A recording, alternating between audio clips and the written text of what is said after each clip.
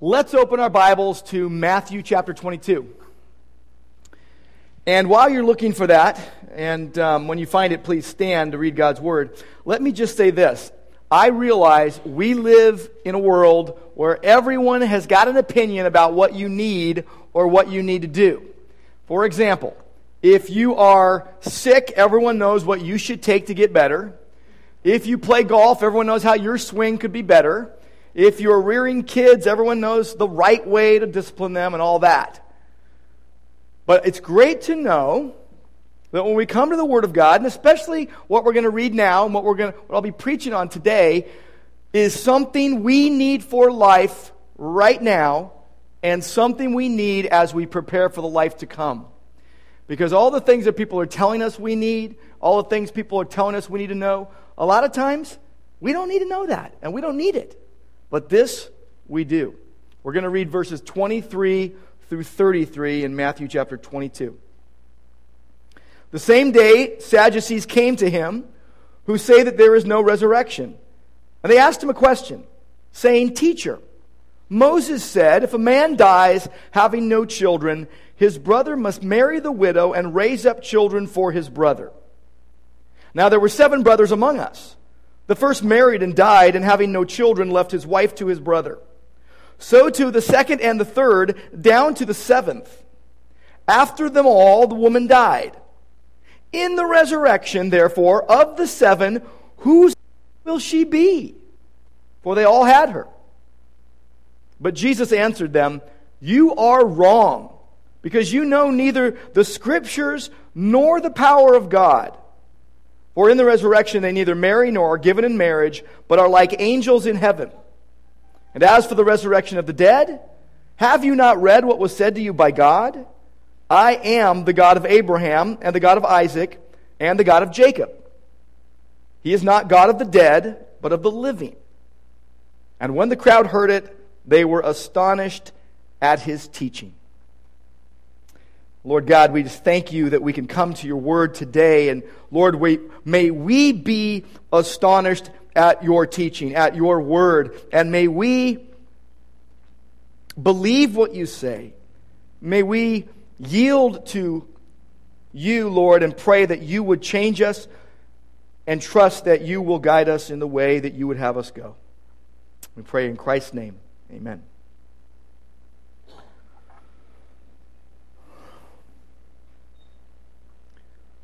It's very clear from this passage that I just read that what we need are the Scriptures and the power of God. That we need to truly know the Scriptures and truly experience God's power. It's very clear that we need that, and it's very clear that the Sadducees did not have that. We're dealing today with a group that was waiting in line to question Jesus so that they might trip him up. Now we're in the middle of a series in the bigger series in Matthew's Gospel, which I've entitled Unrivaled, Christ's Authority in a Rebel World. And again, what we have seen are people who hated Jesus and who wanted to trip him up and who would not acknowledge Christ's authority. Now, in those days, there were 4 major schools of thought amongst the Jewish leaders, amongst the Jewish religious leaders. You had the Pharisees. Now, the Pharisees were the ones that had come to Jesus right before this situation, and they had come with their mortal enemies, the Herodians, and they were asking if it was all right to pay the poll tax to Caesar. And they were trying to get Jesus in a catch-22, where if he answered one way, he'd be wrong with one group, and he answered another way, he'd be hated by the others. But Jesus answered very godlike. The incarnate Word of God answered and said, "Render to Caesar the things that are Caesar's, and to God the things that are God's." But you had the Pharisees, and these were the political conservatives of their time, and the religious liberals of their time. They were always trying to change the rules to fit what they wanted. They formed the minority membership of the Sanhedrin. The Pharisees. We know the Pharisees, and the reason why you don't know a lot about the Sadducees is because the Pharisees were glory hogs. They want all the attention. They get most of the attention. But you had the Pharisees, you had the Zealots, who were the terrorists of their day, radical militants of their day. I think everything could be solved by raw might. And then you had the Essenes. They were the scribes, the copiers of their day. They wrote down what we know as the Dead Sea Scrolls. They were the preservationists. So the Pharisees, the Zealots, the Essenes. But then we had the Sadducees, next in line to test Jesus. They were the political liberals of their day. They were the religious conservatives of their day. They said you had to take Scripture absolutely literally, and if it wasn't in Scripture, they wouldn't believe it. But they had a big problem, and they were the odd men out on this. They only believed the first 5 books of Moses were Scripture. Everything else they threw out. So Isaiah, they didn't believe it. Daniel didn't believe it. The Psalms, the Proverbs, Job, they said it was not Scripture. They merely saw the rest of Scripture as commentary on the first 5 books of Moses. And so while they were very strict in their interpretations, they were very narrow in what they would say is truly the Word of God. So Jesus telling them, you don't know the Scriptures? They are rejecting God's Word wholesale. Now it tells us in verse 23 that they did not believe in the resurrection. Acts chapter 23 tells us they didn't believe in the resurrection, nor did they believe in angels, nor did they believe in the spirit world. They did not believe any of these things. What they believed was that you lived here on earth and then you died and that was it. Nothing after the grave. They had a very earthbound existence. It was eat, drink, for tomorrow we die in their minds. The Sadducees had no expressed messianic expectation. They were not looking for the Messiah. They didn't really care about Jesus. The reason they didn't like Jesus was because they saw the writing on the wall. He shows up. First, he cleans out their temple. Now, they were the people in charge of all the temple buying and selling. The Sadducees were the aristocracy of their time. They were very rich. They were very separate from the people. And they did form the majority membership of the Sanhedrin, but they were very much separatists. They very much were interested in their own power, their own authority, and their own money. So what they saw happening was Jesus was coming in, and they figured, hey, he is going to cause a revolution. We can't have this because if he causes a revolution, our money, our livelihood will be at risk, and even our own lives will be at risk. See, they were the political liberals of their day. Anything to do with Rome, the Sadducees loved. They wanted Rome to succeed. They wanted Rome to get richer so that they could get richer. And so they would do all they could to help Rome, and they saw Jesus as a huge threat to their own system.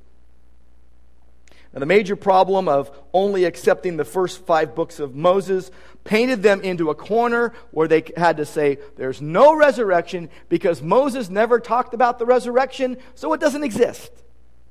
It's like the believer that picks and chooses what they will or will not believe based on what they think or do not think. So the Sadducees come to Jesus and they ask him a question. I can just see them waiting in line for the Pharisees and the Herodians to leave with their coin, and they're just rubbing their hands together saying, we are going to get Jesus.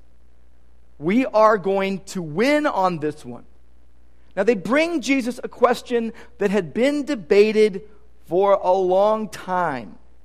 They bring to Jesus a question that they had debated with the Pharisees.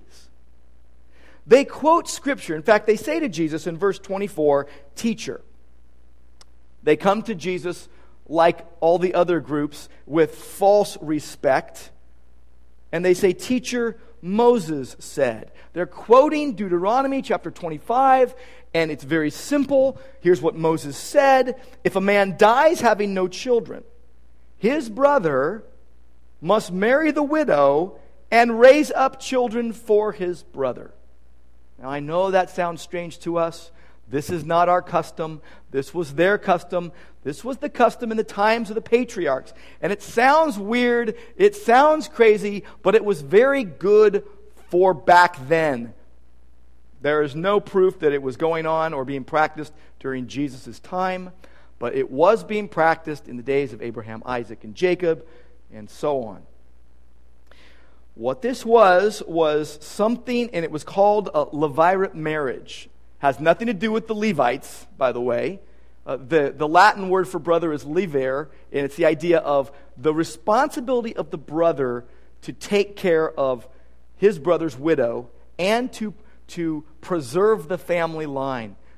In that day, it was all about protecting and preserving their heritage, their land, the 12 tribes. And so this was a situation where they were to preserve the family line. They were to provide for the widow. They were to protect her. In fact, we see other examples in Scripture where this was a very good thing. Just think of Ruth and Boaz. And Boaz was the kinsman redeemer, not the closest relative, but they checked with the other relatives. If you were married, you wouldn't do this. It wasn't creating a polygamous situation. If you were single and your brother dies, you would marry his wife if they had no kids. So preserving the line, providing for the widow. They bring this question to Jesus. So here's what Moses said. But then in verse 25, they hatch this scheme, this question that is a real logical absurdity. They said, now look, here's the situation. There were 7 brothers among us. They say it as if it was actual fact. We don't know if it was actual fact. There were 7 brothers among us. The first married and died. Okay? And having no children, left his wife to his brother. Verse 26. So too the second and the third down to the 7th. Now, I don't know about you, but if I'm the 7th brother, I'm leaving town once the 4th brother dies. People are dying around this lady. She's bad news. The second, the third, all the way down to the 7th, and after them, all the woman dies. And so here's the kernel, the nugget, the big question they can't wait to ask in the resurrection, which they don't believe. In the resurrection, verse 28, of the 7, whose wife will she be? It's a logical absurdity. It makes no sense. They said, look, they were all married to her. Who's she going to be married to in the resurrection? They don't even believe in the resurrection. They're trying to trick Jesus. And they're thinking, hey, the Pharisees could never answer this question. In fact, when the Pharisees were faced with this question, they came up with lame explanations. They would take a scripture that says nothing about it and say, well, this is what it proves, that the first 5 books of Moses, that there is a resurrection. And the Sadducees would say, you're wrong. That's false. So the Sadducees are not believing in the resurrection. By the way, they should have. We all know they should have. They could have taken Isaiah 26:19 and believed that. It says, your dead shall live, their bodies shall rise. That's pretty clear. They could have believed Daniel chapter 12, verse 2, which says, many of those who sleep in the dust of the earth shall awake, some to everlasting life and some to shame and everlasting contempt. They could have believed Job 19, verses 25 through 27. I know, it says, that my Redeemer lives. And at the last he will stand upon the earth, and after my skin has been destroyed, yet in my flesh I shall see God. But they didn't believe Job or Daniel or Isaiah because they didn't accept them as truly the Word of God. They could have believed the psalmists. Psalm 49, verse 15. God will ransom my soul from the power of Sheol, for he will receive me. They could have believed Psalm 73:24. You guide me with your counsel, and afterward you will receive me to glory. But they didn't believe any of that, and so they're coming with this question that's false. And it's a ridiculous question. But do you notice what they did? Besides all that, they took their life on earth and transposed it into a supposed life in the resurrection.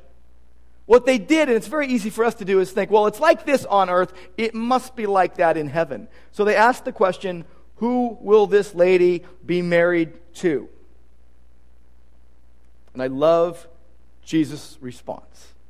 I love how straightforward Jesus is. I love how Jesus doesn't beat around the bush. He gets right to the point. Here's what he says in verse 29. You're wrong. You are wrong. In fact, the Greek word he uses, planeo, we get our word planet from that, the idea of a wandering star. And in fact, the New Testament talks about wandering stars for whom the deep darkness has been reserved. That's for Sadducees. You're wrong, he says. And literally, planeo means you have caused yourself to wander. You have led yourselves astray. He's basically saying you are out of your minds with this idea. And here's why. Because, he says, you do not know the Scriptures, you don't know the Word of God, nor do you know the power of God. You do not know the Word of God that reveals who God is and reveals that He raises people from the dead, and you don't know that resurrection power of God. You do not know, basically, God. You don't know Him. You say you do. You're a religious leader amongst the people. But he's basically saying, I know what you're all about. I know what your system is. I know what your program is. It's not what you're claiming. So they did not know God's word or God's power. And then in verse 30, he is going to explain. In verse 31, he'll do the same. But what he does, first he says, you don't know the Scriptures or the power of God. Verse 30, he's going to talk about the power of God, how they don't know the power of God, and explain to them why. Then verse 31, he is going to explain to them how they don't know the Scriptures. So verse 30, he says, in the resurrection, he's stating it as fact. Here's what's going to happen. In the resurrection, he says, they neither marry nor are given in marriage. There will be no weddings like we know amongst people in the resurrection. It's not going to happen. He says, but they are like angels in heaven. And this is where a lot of people go wrong with this verse. He didn't say they are angels in heaven. Certain people like to say, oh, so-and-so died and now they're an angel in heaven. That is so wrong. That's so false. He says they're like angels in heaven. How? In one specific way.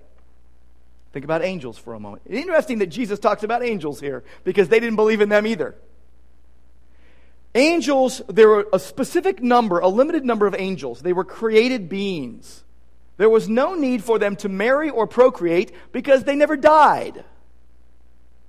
And Jesus is saying that's the same way people will be in the resurrection. No need for marriage and no need to have kids because you're not going to die. You're going to be alive forever. Now, a lot of people get really messed up by this because they're like, oh no. First of all, I'm married and I don't like it. And then someone else might say, but I'm married and I think I might miss out on something great if I get married right away. And because they think they're going to miss. They would. But here's the thing. It's because we try to push life on earth into life in the hereafter, into the resurrection life. Jesus is saying it's not like that at all. They're like angels who don't marry, who don't have kids.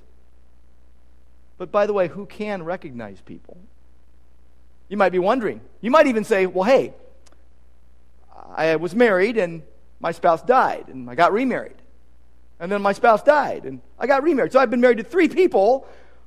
Who am I going to be married to in heaven? Not the question. The true marriage in heaven will be to God Himself. Our intimate relationship of worship will be to God Himself. And our relationship to everyone else will be recognition and the best possible relationship ever. Without any of the human life on earth junk. So for example, if your brother and sister make it to heaven, and they believe in the Lord Jesus Christ, and they're saved, and they go to heaven, well, there will be beautiful brother and sister relationships in the resurrection with no sibling rivalry at all. And if you've been married, and if you're married, when in heaven, you will know your spouse not as a spouse, but as in the best possible way. In fact, if this was a situation that really could happen, and 7 brothers all married to the same woman at one time or another, they would have the best possible brother and sister in Christ relationship that could be imagined in the resurrection. And the reason why is because in the resurrection, life will be far, far superior and excellent and more excellent than on earth. 1 Corinthians tells us that eye has not seen, ear has not heard, the things that God has prepared for those who love Him. Heaven will be so far greater. The resurrection life will be so far greater than what we know here on earth. So don't try to superimpose what we know here on there. Let it be what God makes it to be. So Jesus is being very clear here. You're wrong. You don't know the Scriptures. You don't know the power of God. And in relation to the power of God, you don't realize what God is going to do. And then verse 31, he says, basically, now let's talk about the Word of God. He says, as for the resurrection of the dead, which, by the way, the Word of God is very clear about, he says this, have you not read what was said to you by God? Jesus has words for those who reject Him. Jesus has words for opposers, for enemies, for those who would question His authority and not acknowledge His authority. Words like, you're wrong. Words like, you don't know the Scriptures, you don't know the power of God. Words like, haven't you read what God said to you? Remember who we're dealing with here. We're dealing with Sadducees who were claiming, and then were supposed to be experts on the Word of God, and they had thrown out everything but 5 books. And they figured that they were going to make Jesus squirm, and they were going to show the resurrection as a ridiculous idea, as a foolish idea, and that they would discredit Him. That's how blinded they were. Because in verse 32, Jesus gives them the answer that they didn't realize existed. Look at verse 32. Have you not read what was said to you by God? And here he's going to quote Exodus chapter 3, verse 6. I am the God of Abraham and the God of Isaac and the God of Jacob. Do you see what Jesus has now done? The very thing they said was not possible has been proven to them. This verse proves the resurrection. This verse is in the first 5 books of Moses. These are the books that they say they believe. It's interesting that you can't find a Sadducee after AD 70. You know why? Because after the destruction of the temple in Jerusalem, they ceased to exist. With such a warped view and such a warped program, it just makes sense, doesn't it? He quotes to them God's words, I am the God of Abraham, Isaac, and Jacob. Do you notice that God didn't say I was? When God said this to Moses, Abraham, Isaac, and Jacob had been dead for like 400 years. And he's basically saying to them, right now, in the present, I am their God. Because they're alive to me, and I to them. Literally, the way this reads is, I am the God whom Abraham, Isaac, and Jacob belong to. It could also be taken another way that's equally true.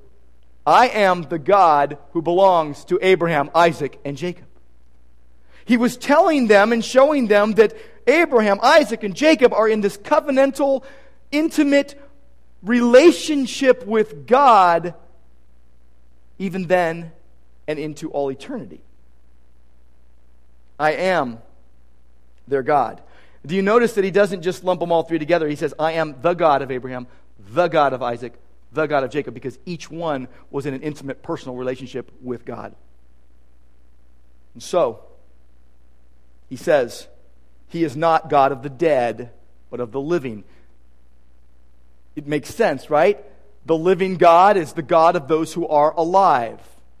And those who, by grace through faith, believe in the Messiah are alive to God. Jesus said, "He who believes in me will live even if he dies." He's not the God of the dead. He's the God of the living. He's the God of the alive. They should have believed that, but they did not. So the crowds are listening to this, and no surprise, their response, verse 33, they hear it, and they are astonished at his teaching. What that means is their minds were blown by his teaching. They were struck out by his teaching. It was amazing to them what he was saying, and the way he was answering, and the wisdom that was pouring forth.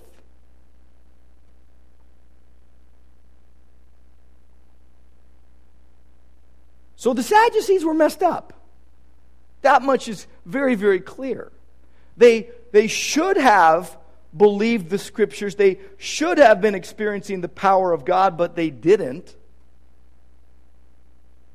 because they would not acknowledge Christ's authority. Now, most of the people I hang around with, they want to acknowledge Christ's authority. Most of the people that I know say, hey, at least the people at Grace Church, said, hey, I want to please Jesus. I want to acknowledge Christ's authority in all my life. So what can we learn from the Sadducees? Well, it's very simple. Don't be like them. Amen? Let's close. No, we have more time. We have a little more time. Let me go on.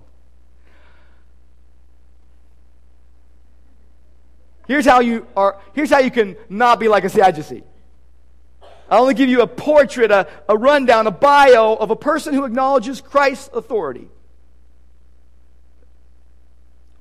The person who acknowledges Christ's authority in one sentence is someone who lives by God's word and who leans on God's power and who loves the living God. They live by the word of God. They lean fully on the power of God, and they love the living God. Let's break that down. The first, they live by God's word. They faithfully live by God's word. One of the things I've noticed amongst Christians, amongst believers, amongst followers of Christ, amongst professing believers is this: a lack of confidence in the Word of God. Jesus said, you do not know the Scriptures. These were people that were supposed to know the Scriptures. Well, I know so many people who say, I live by God's Word, but they don't know what the Word says. They've actually never read through the whole Bible before. If you're a Christian and you've never read through the whole Bible before, start today, please. You need to read the Bible. You need to know what you're telling people that you believe. Isn't that seem ludicrous, though, doesn't it? I live my life by the Word of God, but only the stuff that I have read? Sounds a lot like a Sadducee, doesn't it? Lives by the Word of God in hope of resurrection life. I don't want to leave you hanging here. How do you build confidence in the Word of God? Because I know there's a lot of Christians who don't have confidence in the Word of God. They say, well, yeah, I live by the Word of God, but they feel really weak about it. I don't know how many times I hear believers saying, and not just brand new baby Christians, people that have been a believer for a while, I don't know the Word very well. Like, hello? You got a Bible, right? Just read it. Here's how you build confidence in the Word of God. First of all, time. You need time in the Word of God. You need to marinate in it. There's a lot of people, by the way, that have beliefs like Jell-O. They have beliefs like Jell-O that's been sitting out in the sun. It's just all over the place. They don't know where they land. But you know how you build strong convictions? You spend time marinating in the Word of God, and you will wake up one day with strong convictions. But you can't just spend time in it and go, well, I know a lot of things. You've also got to think about it. Think it through. Roll it through your mind. By the way, a lot of Christians I know, they'll say, well, I take 3 minutes a day. 3 minutes a day of anything is not going to help you. You'll be dangerous. Yeah, I'm going to be a lawyer. I'm going to study for 3 minutes a day. I hope you get some customers. you've got to spend time and you've got to think it through. And then you've got to figure out how it works in your life. You need to let it push up against your thoughts. You need to push up, let the Word of God push against you and see what moves. Hopefully you do. Let yourself be tested by the Word of God. Let the Word of God test you. Are you in line with what God wants you to do? Are you in your marriage, in your family, with your kids, with your work, your community involvement, whatever it is, are you in line with what God says? This is what a person who follows me does.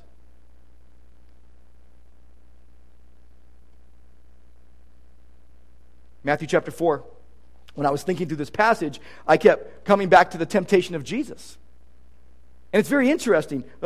Matthew 4, verse 4. Here's Jesus being led up into the wilderness by Satan to be tempted. He had fasted 40 days and 40 nights. He was hungry.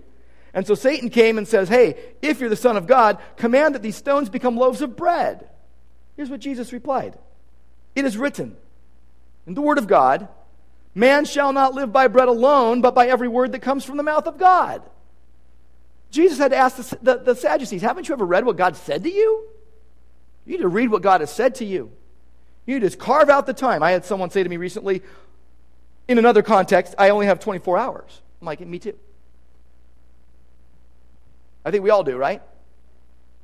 Next week we have 25 hours on Saturday.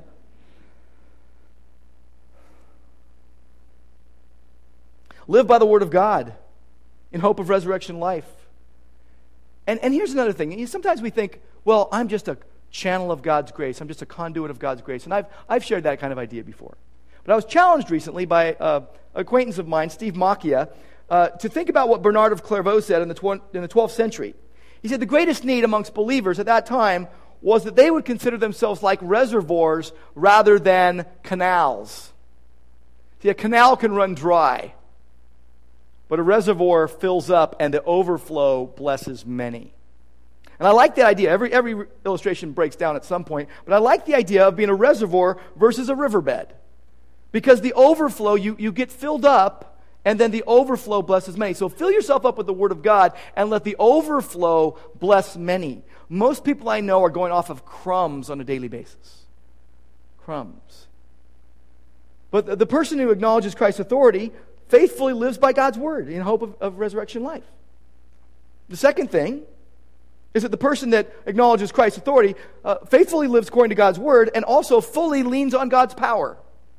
Fully leans on God's power, yields to the Holy Spirit in their life. That they get to the place in their life where they are taking thoughts captive to obedience to Christ. Taking every thought captive, as Paul put it. That it's a habit that is created over and over again due to repetition in their life. And you can start today if you've slipped and slided and maybe become like Jell-O. There's a habit. There's the Proverbs 3, 5, and 6 type of life where you trust in the Lord with all your heart and don't lean on your own understanding. But in all your ways you acknowledge Him and He makes your path straight. We get off on crooked ways because we don't acknowledge Christ's authority in our life. You could get to the point where you do what Paul said to Timothy in 2 Timothy 1:14. Guard through the Holy Spirit that indwells you the treasure that has been given to you. The gospel treasure that has been entrusted into your life. We've got to lean on God's power, on Holy Spirit power in this life. And when we do, what comes forth? The fruit of the Holy Spirit. The proof of God's work in our life. There will be fruit. Romans 1:16 says the power of God for salvation is the gospel. The power of God for living the Christian life, it's rooted in a relationship with God where you're leaning on the Holy Spirit's power. You're trusting in the Holy Spirit. You're being confident in, you're being dependent on God Himself and not yourself. Well, Galatians 5 says, walk by the Spirit, verse 16, and you will not indulge the desires of the flesh. Verse 25 says, if you live by the Spirit, walk by the Spirit. You continue to live your life by the Spirit, in the Spirit, under the Spirit's control. And it's a yielding that takes place, and it really starts with a mental yielding. It's a thing you think that you want, and then you yield to. So the person who acknowledges Christ's authority lives by God's word and leans on God's power fully. And last thing is that they freely love the living word of God. They freely love God himself. What Jesus was saying to the Sadducees is, you don't know the scriptures, you don't know the power of God because you don't know me. What did Jesus pray to the Father in John chapter 17 and verse 3? This is eternal life, that they may know thee, the one true God, and Jesus Christ whom thou hast sent. To know God. That they would live a life of worship. That they would not be enemies. That they would not be opposers. That they would imitate Christ, not mock him. The Sadducees were mockers. We want to be imitators. The Sadducees were enemies. We want to be friends. Matthew chapter 4. Back in that temptation. Matthew chapter 4 verse 10. Satan takes Jesus up on the top of the temple, and he up on top of the hill, and he says to them, you bow down to me and I'm going to give you everything you see. Little did he know that he owned it all. Jesus owned it all. He made it all. And here's Jesus' reply, begone, Satan, because it is written, you shall worship the Lord your God, and him only shall you serve. You should be worshiping God. Don't put him to the test. So if you live a life of worship, loving the living God, you'll live in this awareness of the reality of the resurrection. You will imitate Christ. You will be friends of him. You will love Jesus as your very life. Let's go back to that setting that this thing took place. The Sadducees come and ask Jesus to try to trip him up about resurrection. What day of the week was it? Well, verse 23 says that same day. What day? Probably Wednesday of crucifixion week. In 2 days, he would be hanging on a cross. 3 days later, he would be rising from the dead. The Sadducees would get a pretty mind-blowing and life-altering object lesson right in front of their very noses about the resurrection. They could even see an angel if they stayed long enough.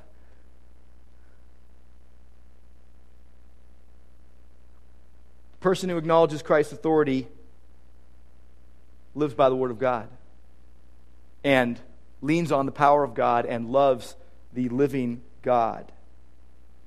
Now, they didn't realize it, but 4 or 5 days later, there would be resurrection happening. But we don't know the day or the hour. We do not know the day or the hour that we will go to be with Jesus or that he will come again. But we are to love the living God and know Jesus as our very life. Colossians 3:4 says, when Christ, who is your very life, is revealed, we also will be revealed with him in glory. Let's pray. Lord, thank you for this time, and thank you, Lord, for the truth. Thank you, Lord, for straightforward truth, and thank you, Lord, for straightforward, comforting hope. Thank you, Lord, for transforming grace, and thank you, Lord, that we are your people. Thank you, Lord, that you are the living God. We pray in Christ's name. Amen.